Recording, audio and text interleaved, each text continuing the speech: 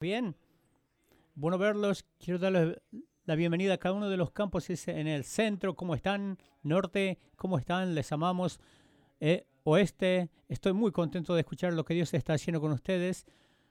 Y quiero dar una bienvenida a los que nos están viendo en línea. Estoy muy contento de que nos estén viendo. Si es un invitado o está por primera vez en este fin de semana, me gustaría poner al tanto dónde estamos. Estamos en la tercera semana de una serie de 4 partes que se llama la lucha por la vida, la pelea por la vida. Y detrás de esto es que cuando se trata de relaciones que importan más en nuestras vidas, las peleas, los desacuerdos, diferencias de opiniones, cuentan mucho. No es cuestiones de si va a suceder, sino que cuándo. Cuando sucede en estos momentos, tenemos que hacernos la pregunta: ¿voy a pelear con esta persona o voy a pelear por esta persona?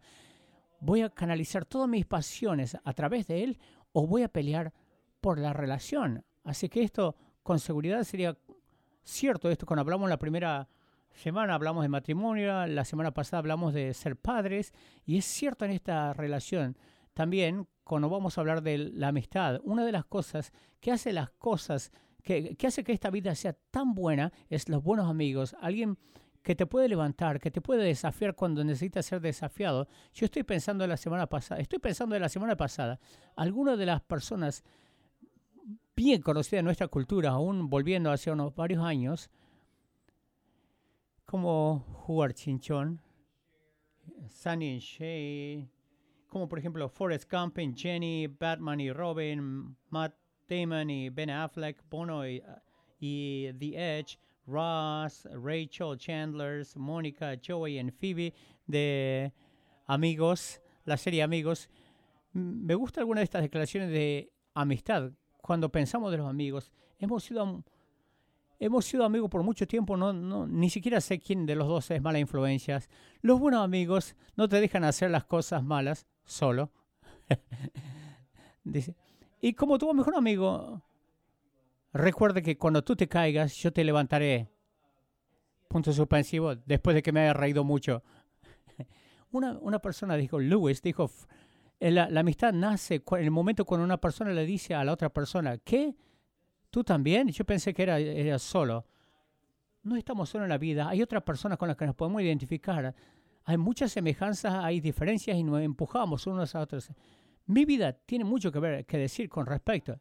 La Biblia dice también muchas cosas, como por ejemplo en Eclesiastés. Nos dice que mejor son dos que uno, porque tiene mejor paga que el otro.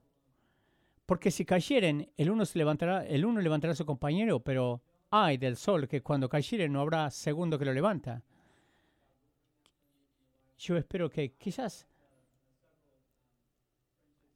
por ejemplo, yo tengo varios amigos en mi vida y uno en particular es muy único en el sentido que hemos sido amigos de toda la vida. Cuando digo de toda la vida, comencé esta amistad cuando tenía 4 años con este muchacho. Fuimos al kindergarten, nos graduamos de la escuela secundaria juntos. Estuve en su boda y seguimos manteniendo contacto. En realidad ahora es un pastor de una iglesia grande en Louisville. La semana pasada nos juntamos para desayunar. Es uno de esos amigos que dura toda la vida. Yo me acuerdo cuando estaba en el 5º grado, estábamos andando en bicicleta y de repente me volé por encima del manubrio por tratar de impresionar a una chica, y mi bicicleta estaba completamente destrozada, así que estaba como a 2 cuadras de la casa. Él agarró su bicicleta y se puso al frente de mí y empezó a caminar, a llevarla a pie, y me bloqueaba, me cubría para que la gente no me pueda ver no me puedan ver los calzoncillos del pantalón roto. En el 6º grado era un atleta mucho mejor que yo. Yo estoy haciendo cuenta de esos días cuando él ganó una cinta azul y yo la tercera, cuarta, que era como una amarillo o blanca. Yo estaba bien molesto, me quejaba y fui al baño, y cuando volví él me había dado una parte de su cinta azul. Es un buen amigo y estoy muy agradecido por su amistad en mi vida. ¿Saben que Jesús también tuvo amigos? Tuvo 120 personas que eran bien cercanos y le seguían. De esos 120 personas, Jesús tuvo 12 a los que consideró cercanos. Pero aún de esos 12 había 3 con los cuales él compartió cosas que no compartió con ninguno de los otros 12 Pedro, Santiago y Juan. Y esto nos dice de que Jesús necesitaba amigos. Si Jesús necesitaba amigos, nosotros también, así como todos nosotros. Esas amistades van a ser probados eventualmente. La noche en que le arrestaron a Jesús, él estaba en el huerto de Getsemaní y estaba enfrentando esta crisis. Y él sabía lo que se venía. Y él le dice a sus mejores amigos, muchachos, yo los necesito ahora. Necesito que se mantengan despiertos conmigo. Necesito que oren conmigo. Los necesito. Y cada vez que se daba vuelta, estaban dormidos. Jesús se molesta, se irrita un poco, vuelve otra vez. Cada vez que viene acá, no pueden mantenerse velando conmigo una noche. Luego, cuando a la mañana siguiente los soldados romanos vienen para arrestarlo, todo el mundo se va, aún inclusive esos tres. Y Pedro, con el cual era especialmente, tenía una estrechez cercana, él incluso se va. Eso tiene que haber dolido. Lo que nos muestra eso, si eso fue verdadero, cierto para Jesús, eventualmente las amistades también van a ser probadas que tenemos. Quizás estás pensando en alguna de las amistades, quizás estás pensando, piensa a alguien en tu vida con el cual tenías cercanía y ahora ya no eres tan cercano. ¿Por qué? Quizás puedes señalar por qué y quizás por qué no. Quizás naturalmente se alejaron, quizás alguno de ustedes se mudó para otro lugar o desarrollaron intereses diferentes. Quizás tu amigo era el que cambió o quizás tú cambiaste. O quizás hubo cosas que tú dijiste que te arrepentiste. Quizás no fue tan malo. Quizás te casaste, comenzaste tu carrera, tuviste hijos y simplemente no tienes el tiempo para invertir en esas amistades como una vez en algún momento tuviste cuando estabas en la secundaria o en la universidad. O quizás la envidia o el celo te alejaron. O sea, la amistad va a ser probada de maneras diferentes y en esos momentos tenemos que preguntarnos, ¿estoy dispuesto a pelear por esta amistad? Ahora vemos nosotros un ejemplo. Una de las grandes amistades registradas en la Biblia es una amistad entre David y Jonatán. Hemos estado hablando mucho de David en las últimas semanas, pero déjenme darles un poquito de trasfondo de esta persona llamada Jonatán. Para comenzar, Jonatán era el hijo de un rey, era un príncipe. El nombre de su papá era Saúl, el cual significaba que Jonatán tenía privilegios y oportunidades que no hubieran haber estado disponibles para ningún otro. Le voy a mostrar un pequeño ejemplo. En 1 Samuel, versículo 13, dice, ¿así que aconteció? Versículo 22, así que aconteció que en el día de la batalla no se halló espada ni lanza en mano de ninguno del pueblo que estaba con Saúl, excepto en Saúl y Jonatán, su hijo.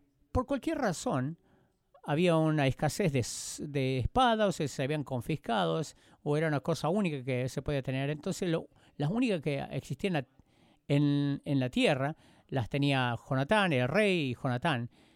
Jonatán tenía privilegio a causa de la herencia de su familia. Ahora, todos hemos escuchado la historia de cómo el hijo del rey, el rey es corrupto, o como ¿cómo se dice? Como el gladiador Joaquín Phoenix, como que un mocoso, bien consentido. Pero no es así Jonatán. Jonatán era una persona de integridad, es talentoso. Jonatán ama al Señor. No solamente merece lo que se le venía a él, sino que era capaz de manejarlo. Así era Jonatán. Ahora, entra David. David aparentemente viene de la nada como un extraño y en muchas maneras como que él le quita el centro de atención o quizás de las oportunidades que estaban disponibles para Jonatán, o al menos él se pudo haber sentido de esa manera, o en esa como Jonatán, quiero decir. Ahora se conocieron quizás cuando eran adolescentes o a final de la adolescencia. Cuando lo ponemos lado a lado a Jonatán y a David, no parecen tener mucho en común. Para los que comenzaban, David era un hijo de un ranchero que trabajaba como un pastorcito de ovejas. Jonatán era el primer hijo del rey y él creció con cualquier cantidad de privilegios. David era un tipo campesino y David era uno de la ciudad. Uno estaba cómodo con los pastos y el otro en el palacio. ¿Cómo se interceptaron? Era que David era un músico. La Biblia dice de que él tocaba el arpa, que en realidad probablemente se parecía más a lo que nosotros conocemos como una guitarra. Y David no solamente tocaba unos cuantos tonos, yo creo que tocaba un poquito de Jimi Hendrix, pero tenía unas canciones originales. Muchas de las canciones eran originalmente creadas por David, que lo menciona la Biblia. Y él viene a tocar para el rey Saúl como para calmar sus nervios, levantar su espíritu. Entonces yo supongo que Jonatán lo vio en el palacio y no pensó mucho de David. Bueno, ese es uno de los músicos más buenos que está aquí para tocar canciones bonitas para mi papá.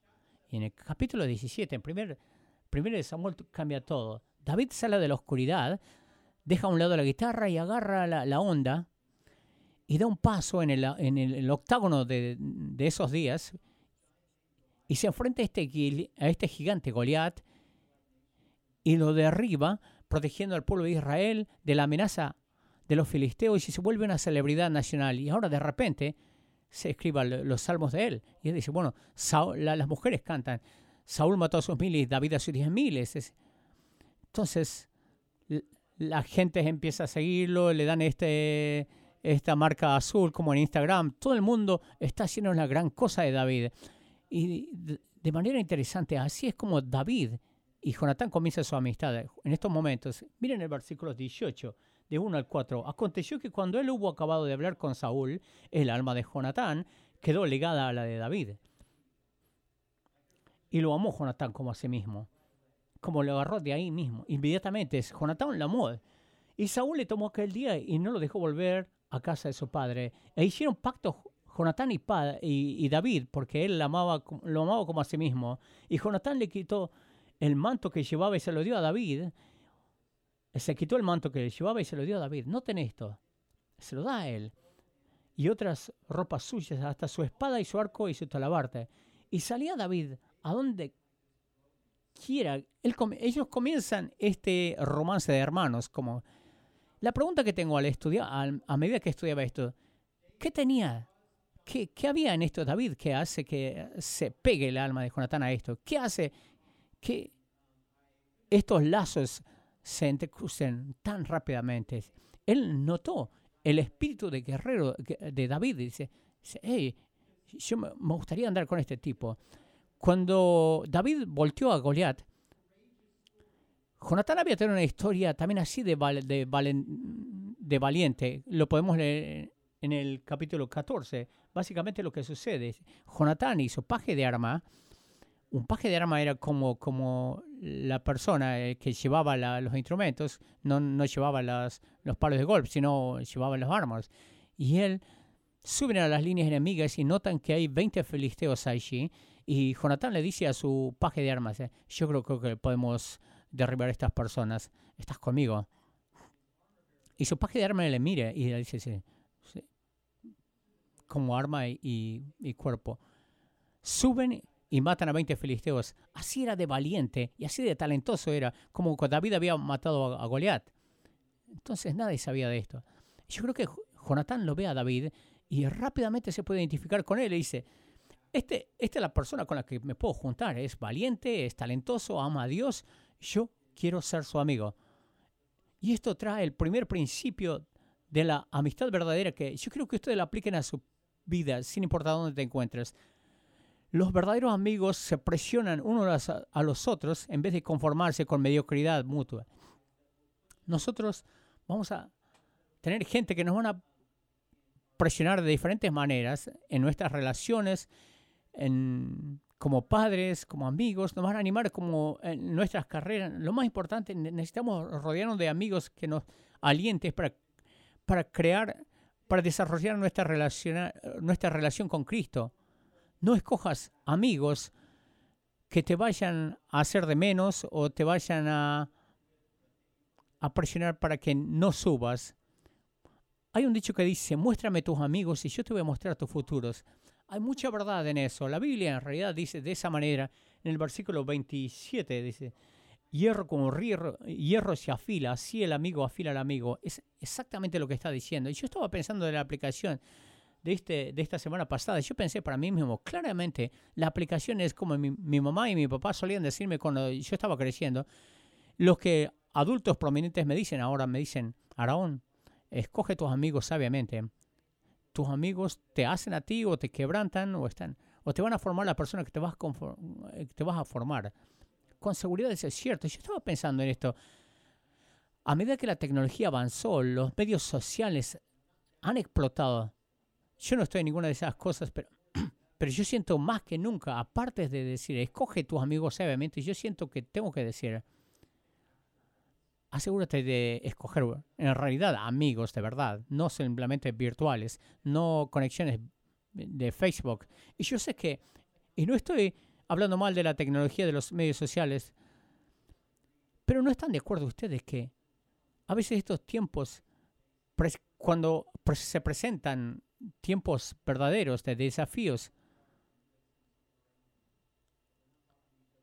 ¿alguna vez ustedes fueron y vieron en un parque de estacionamiento que había 4 personas juntos, pero ninguno de ellos están charlando entre sí, sino que están mirando una pantalla, no se están conectando? Pareciera que hay esta correlación, que a medida que avanza la tecnología, nuestra amistad empieza a sufrir. De acuerdo a un par de estudios, un estudio que se usó en el 2015 que recopiló datos de 3,5 millones de personas y descubrieron que la ausencia de conexiones sociales tiene el mismo riesgo de personas que fuman hasta 15 cigarrillos por día. Es como que tiene tendencia a la obesidad como un riesgo de salud. En el 2006 la gente tenía un promedio de 3 amigos con los cuales ellos podían sentirse con confianza. El estudio comenzó en 1984. Para el 2005 ese número había bajado a 2 amigos. Y para el final de los estudios, estos varios años, 25% de los encuestados dijeron que no tenían a nadie en sus vidas en los cuales ellos sentían confianza. La más reciente, hubo otros estudios. Gente de más de 45 años de edad, 30% estaban en la categoría de solitarios. Ahora comenzamos, en promedio, tienen 150 amigos promedio, pero la cantidad de gente que realmente podían ir en tiempo de crisis eran 4. Necesitamos gente con la cual interactuar. Quizás esta aplicación, quizás no es para todo el mundo, pero quizás es para alguien que necesite escuchar esto. Quizás tienes que comenzar a hacer amistades. La amistad es una cuestión de oración, de prioridad. O decir, realmente necesito amigos en mi vida. Comienza a buscar esto con mucha intención. Para poder tener los amigos que necesito tener, tengo que ser el amigo que necesito en mi vida. Vemos esto en la vida de David y Jonatán, y sabemos que apenas se forma la amistad, inmediatamente va a haber pruebas. Lo vemos esto con David y Jonatán, dice el versículo 5. Y salía David a donde quiera que Saúl le enviaba y se portaba prudentemente. Y lo puso Saúl sobre gente de guerra y era acepto a los ojos de todo el pueblo y a los ojos de los siervos de Saúl. Eso significa que varias veces le ascendieron a esta persona, sin embargo no le habían ascendido sobre Jonatán. Yo me imagino que si yo hubiera estado en la posición de Jonatán, dice, hey, bueno, yo soy el hijo del rey, yo estoy adentro y él es uno de afuera y él está tomando las posiciones que yo tendría que tener. Otro principio de la amistad es que los verdaderos amigos celebran las victorias de los unos de los otros en vez de hacer comparaciones baratas. Quizás tuviste un amigo en el pasado que realmente era talentoso, en muchas maneras lo amabas, pero a la vez también era difícil ser su amigo porque siempre tenían un talento que sobresalía. Yo tenía este amigo Kyle que me dio esta cinta azul. Por lo que yo puedo recordar, él era mejor atleta, mejor en la escuela, más popular con las chicas, por supuesto, mucho más alto que yo. Entonces, él también estaba en el ministerio. En realidad es una iglesia más grande de Kentucky. Algunos de ustedes quizás reconozcan su nombre o leyeron su libro. Su nombre es Kyle Idle. Estoy cansado de oír cada vez que me mencionan su libro. La gente viene y me dice, hey, su libro es re bueno. ¿Cuándo vas a escribir un libro, Saraón? Bueno, yo leí su libro una vez, pero yo vuelvo a mi iglesia natal, donde éramos jóvenes, vuelvo a visitar y la gente, dentro de un minuto, ellos hablan de Kyle. ¿Viste cómo le está yendo a Kyle? ¿Viste? Y es difícil, pero esta es la cosa. No es él. Es como que Kyle es súper humilde, es súper alentador. De hecho, él me escribió una carta en high school del último año y me reiteraba eso. Y hace un par de semanas me reiteró. yo te quiero como un hermano y yo celebro tus victorias más de lo que tú celebras. Entonces me hace mirar como que yo soy el tipo malo de la relación. Y yo creo que él necesita un mejor amigo, escoger mejor amigos. Pero les voy a decir, ha habido momentos cuando Dios ha utilizado a Kyle para afilarme, para traer convicción a mi vida, para desafiarme. Y ha habido momentos donde ha sido muy difícil ser su amigo. Es como, yo ni siquiera creo que puedo tocar eso. Tengo que chequear mi propio corazón, mi propio espíritu. Un pastor, Craig Kreshler, dijo, la manera más rápida de matar algo especial es compararlo con algo más. Pero Jonatán vivía alentando a David. Pero esta es la cuestión, lo que Dios dijo de Jonatán. Jonatán, lo que estoy haciendo a través de David, ¿qué de ti? Yo voy a hacer algo en David para hacer algo diferente y distinto, pero también he escogido para hacer algo distinto también en ti. David quizás no tuvo la influencia, quizás no hubiera tenido la clase de influencia si no hubiera sido por Jonatán. Irónicamente, Jonatán no estaba lleno de envidia, sino era el papá de Jonatán, Saúl. Lo vemos esto en el capítulo 19, en el versículo. Vio que la popularidad de David estaba creciendo mucho, entonces quería derribarlo. Y a causa de su afecto, le cuenta él lo que estaba planeando, dice su papá. Y yo saldré, y dio aviso a David: Saúl, mi padre, procura matarte, por tanto, cuídate hasta la mañana y estate en el lugar oculto y escóndete. Y yo saldré y estaré junto a mi padre en el campo donde estés y hablaré de ti a mi padre y te haré saber lo que haya. Y Jonatán habló bien de David a Saúl, su padre. Y vemos acá que Jonatán le está cubriendo las espaldas de David cuando no hubiera sido fácil hacerlo. Y esto nos trae el siguiente principio, que los verdaderos amigos se cubren las espaldas aun cuando esto requiere gran sacrificio personal. Fácilmente Jonatán pudo haber dicho: hey, yo necesito esto, me está quitando los ascensos y ahora me pone la presión de mi papá. Y lo pudo haber mandado al muere a David. Pero Saúl deja de molestarlo por lo menos por un tiempito. David, aunque hace esto, en el capítulo 20, podemos leer esto en el capítulo 20, le dice: ¿qué hice yo? ¿Cómo es que ofendí a tus padres? Y Jonatán dice: no es cierto. Tú no vas a morir. Él siempre me cuenta todo lo que va a hacer, aún las cosas pequeñas. Yo sé que mi padre no me escondería nada de mí, no me encubriría. Entonces entra en esta discusión y se escala rápidamente, de manera apasionada. Sin embargo, no amenaza su relación. Ellos son libres, tienen la libertad para hablar verdad uno al otro y aún la amistad es segura. Y esto trae el siguiente principio. Dice que los verdaderos amigos te van a decir las cosas que necesitas escuchar aun cuando es difícil oír. David le decía estas cosas a Jonatán porque no veía las intenciones de David, de su padre, el padre de Jonatán. La gente que no tiene miedo de decirnos la verdad a nosotros, la Biblia dice de que es fácil que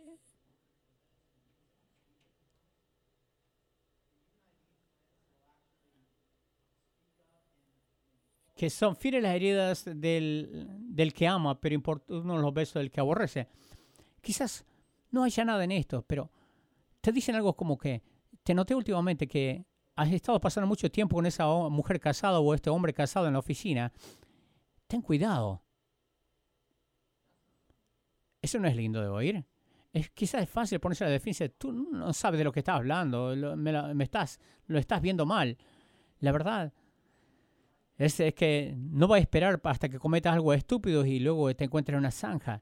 Hay una diferencia. Un amigo verdadero te va a decir: tú has estado mucho tiempo, has pasado mucho tiempo viajando y no has estado pasando con tus hijos. No estoy diciendo que has hecho nada malo, simplemente estoy diciendo la historia, que no está nada bueno. Esto es lo que puedes hacer. Tú puedes cerrarlo completamente y terminar la amistad, o puedes decir: ¿sabes qué? Eso duele, pero gracias por decirlo. Y aun si no hay nada en esto, ¿qué tienes que perder? Estate agradecido que tienes a alguien que se interesa como para hablarte a ti. No estoy diciendo que tienes que abrirte a todos. Jesús tuvo 12 amigos y 3 eran muy especiales para alguien. Que alguien en tu vida que te hable libremente, que le des permiso en tu vida para hacerlo. David se da cuenta de lo que estaba pasando y cómo Samuel le estaba poniendo en contra de ellos. En el capítulo 23 dice, y David volvió a jurar diciendo, tu padre sabe claramente que yo he hallado gracia delante de tus ojos, y dirá, no sepa esto Jonatán, para que no se entristezca. Y ciertamente vive Jehová y vive tu alma, que apenas hay un paso entre mí y la muerte. Dime, ¿qué es lo que puedo hacer para ayudarte? Dice Jonatán. David desarrolla estrategia, dice, bueno, hay este festival de la luna donde tu papá hace esta gran fiesta y me ha invitado, y yo creo que él va a tratar de utilizarlo esto como para una oportunidad para matarme. Lo que voy a hacer es, me voy a esconder en el campo. Tú le dices a tu papá que yo te pedí permiso para ir un tiempo a visitar a mi familia en Belén, y si tu papá está enojado al respecto y tú sabes que entonces él me va a tratar de matar, pero si no cambiamos de idea. Entonces Jonatán dice, yo voy a llegar al fondo de esto, no te voy a desilusionar. El versículo 16, hacen un pacto. Así Jonatán dice, requiero a Jehová de la mano de los enemigos de David. Y Jonatán le amó a David como se amaba a sí mismo. Y esto es lo que hacen. Y con seguridad, él pierde los estribos, dice cosas muy feas de Jonatán, aún agarrar su lanza y se la lanza a su propio hijo. Y él ve ahí sus verdaderas intenciones. Entonces va David y le dice, más vale que salgas corriendo de acá, tómatelas de acá. Y lo hace. Y lo vemos en el versículo 42. Y luego de que el muchacho se hubo huido, se levantó David del lado del sur y se inclinó 3 veces, postrándose hasta tierra y besándose el uno al otro, lloraron el uno con el otro, y David lloró más. Y David dijo, y Jonatán dijo a David, vete en paz, porque ambos hemos jurado que por el nombre de Jehová, diciendo, Jehová, entre tú y yo, entre tu descendencia y mi descendencia para siempre. Y él se levantó y se fue, y Jonatán entró en la ciudad. Y David andaba escondiéndose en las cuevas, fuera del radar, para que Saúl no llegue a él. Y esto lo que hace que como que crea una distancia entre David y su amistad con Jonatán. Y cuando él recibe palabras que Saúl y Jonatán habían muerto en la batalla, David se vuelve rey, así como había dicho Jonatán que iba a pasar. Una de las primeras cosas que los nuevos reyes solían hacer es mataban a todos los miembros de la familia del rey anterior, de esa manera para que no haya nadie que vaya a desafiar en el trono. Era una práctica en ese siglo. David no lo hace. Dice, David contrata a un investigador privado y dice, yo creo que averigüen, investiguen si quedó algún familiar de Jonatán. Y el investigador privado dice, quedó uno. Se llama Mefiboset. Jonatán tenía un hijo que se llamaba Mefiboset, que en realidad es paralítico. David fácilmente pudo haberlo ignorado, pero en realidad no lo hace. Lo manda a buscar y lo trae y cuida de Mefiboset como fuera uno de sus propios familiares. Y esto nos guía a un último principio. Los verdaderos amigos ponen sus vidas por los otros. Los verdaderos amigos hacen sacrificio por los otros. Yo le voy a decir algo. No podemos pasar por la vida sin tener que hacer eso. Yo sé que algunos amigos van a requerir que realmente, literalmente pongas tu vida por él.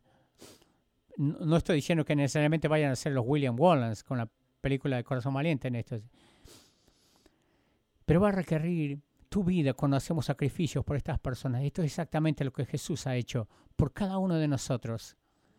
¿Saben que hay un número de nombres y descripciones de Jesús dados en toda la Biblia? Una de mis descripciones favoritas de la Biblia es simplemente esta: amigo de pecadores.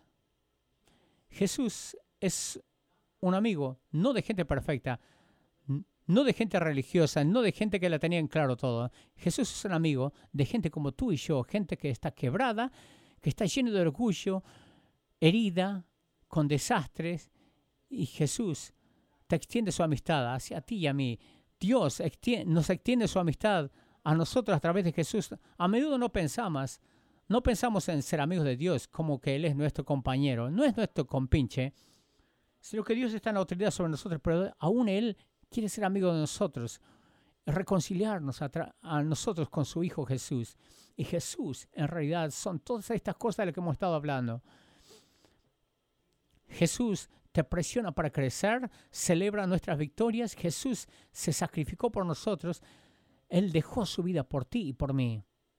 De hecho, en Juan capítulo 15, el versículo 13, dice que no hay amor mayor que esto, que aquel que deja su vida por sus amigos. ¿Sabe quién lo dijo eso? Jesús dijo eso. ¿Saben de quién estaba hablando? Nos dice en el próximo versículo, dice, ustedes son mis amigos. Jesús dice, yo he puesto mi vida para que seamos amigos, para que sean reconciliados con Dios.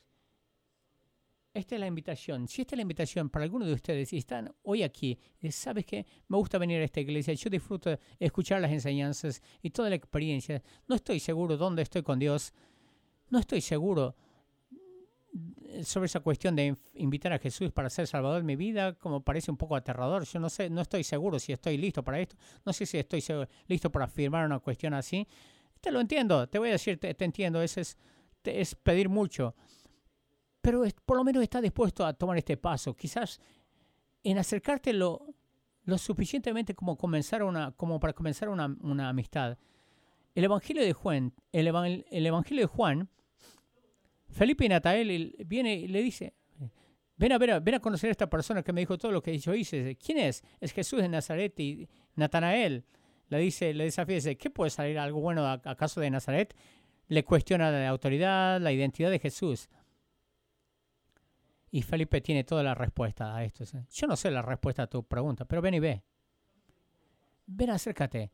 Ven a desarrollar una amistad con Jesús. Y quizás, ¿entiendes? Quizás estoy poniéndose en la mesa. Quizás no está listo para esta cuestión de Señor y Salvador, pero estaría listo quizás para esta amistad. Todo lo que significa es que te vas a acercar un poquitito más cerca a la proximidad de Jesús. Ven a ver. Vení a ver lo que realmente se te está ofreciendo. Acércate a la proximidad un poquito más cerca, como a los seguidores de Cristo que son reales y auténticos, y ve a dónde te lleva esa amistad. Vamos a orar hoy. Padre, venimos hoy a ti. Lloro por las amistades en este salón y en cada uno de los campuses. Que tú traigas esto a nuestras vidas porque lo necesitamos. Dios, necesitamos gente que se junte alrededor de nosotros y nos animen a mantenernos en la carrera y a que sigamos corriendo. Y lloro de que hagamos la amistad una cuestión de oración y de prioridad, y que seamos intencionales. Que permitamos que estas cosas, a veces lo dejamos a un lado por nuestras agendas, como resultado no nos está yendo bien espiritualmente. Necesitamos gente que se junte con nosotros. Necesitamos encontrarnos en relaciones. Dios, lloro de que si hay alguien aquí hoy que quizás